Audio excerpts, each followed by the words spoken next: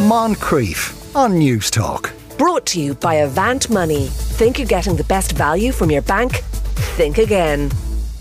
Now, as we approach the 6th-month mark of the war in the Ukraine, some Irish anti-war protesters have held vigils for almost the entirety of the conflict on Orwell Road outside the Russian embassy. One notable absence from this group are young people, which raises a question as to whether students are as engaged in this particular war as they traditionally were with other anti-war movements. One man who takes the part of the Orwell Road group is John Farrelly, and John joins us now. John, good afternoon. How are you today?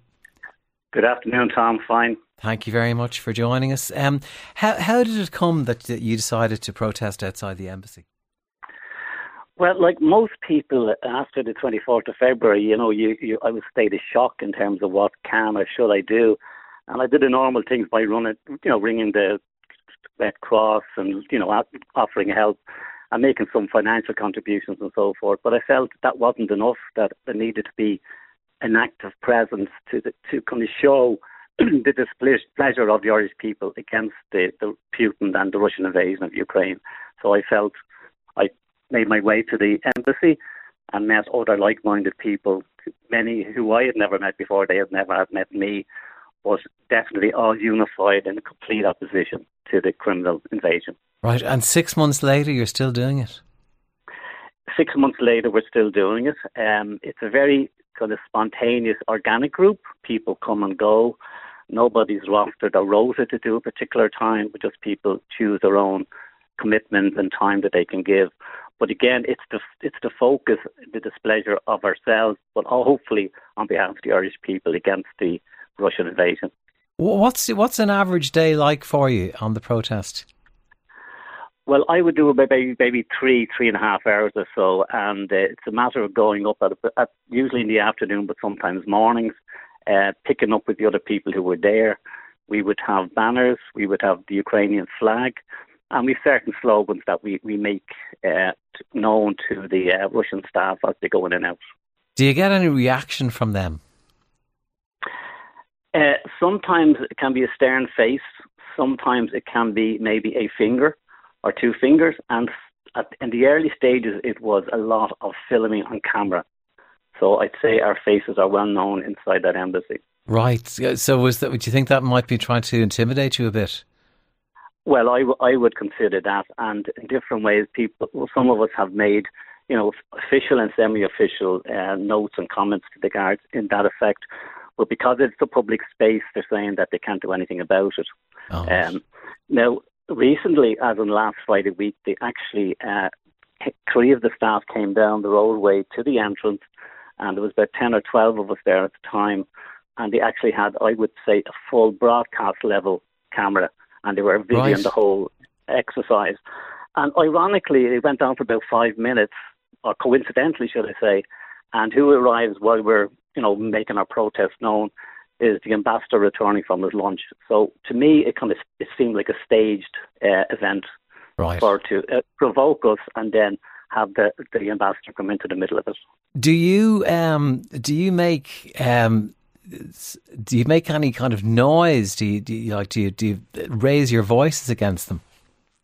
We do. We say shame on you, blame on you, Putin out of Ukraine, Russia leave Ukraine, comments like that, just to make our presence felt and our message clear. Right. So far, and so you see that they've filmed you. You've alleged that they'd be filming you. The thing that you've mentioned in this is you don't see many young people coming out. Why do you think that is? At different times, as I said, it's a very mixed, spontaneous group, and we're like of a certain age and vintage, as I say. And we're like any group of Irish people. We've different backgrounds, we have different views, we follow different football teams, all the usual normal type stuff. But there is definitely an absence of younger people. And on occasion, we've chatted among ourselves about that. And it may be to do with young people are so tied up with social media that that's where they see their view of the world. Or there's maybe an apathy among young people. Now, I don't want to be judgmental on that, but definitely there's definite absence of the student movement in particular. having any presence. And I would call on the student unions and student movement they don't have to be there day and night or every day, but if they made some effort, say on weekdays, or even skip a lecture or two to show a presence, I think that would be very, very useful. It seems very strange, doesn't it? Because when you look back on the whole idea of anti-war protests that have gone down the years, they're very often, it's the world of younger people who are out there protesting it, isn't it? It is, and you kind of juxtapose that with the activity and activism of young people in relation to climate issues and climate change, and that's to be welcomed and to be applauded. But in relation to this, it may be that it seems it's over there, it's away from us or whatever, but definitely it would be very, very helpful if there was such presence. Like I would have protested in the past when I was younger as well, and against all wars, to be straight with you, Tom. And but definitely there's an absence of young faces. Yes. Right. You'd wonder what's gone on, wouldn't you? Because when you talk about, previous generations, it was, especially with the 60s and stuff, it was very united against Vietnam and wars and that feeling that the world was changing, that it really engaged with the generation. So do any of I presume a few young people must walk past, come up and talk to your stuff? No, they do. Like, there'd be young students maybe going to college and they'd always give the thumbs up and, have a few welcome words. But as a physical presence standing there, no, that is absent.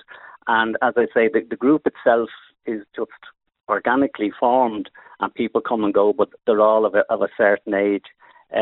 But just generally, I would call on the student movement, the trade union movement, the women's movement and civil society organisations in general to have a presence outside the embassy. It doesn't have to be every day, but just on occasion would be very, very helpful. Because in terms of ourselves, we're doing it at our own disgust, and we would have support, because when people go by in cars, they either give a thumbs up or they give a wave.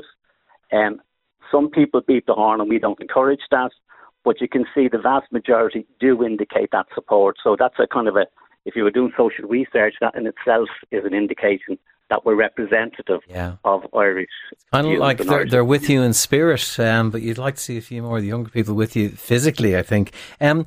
Sheila's asking us about how many people would be protesting at any one moment, would you say?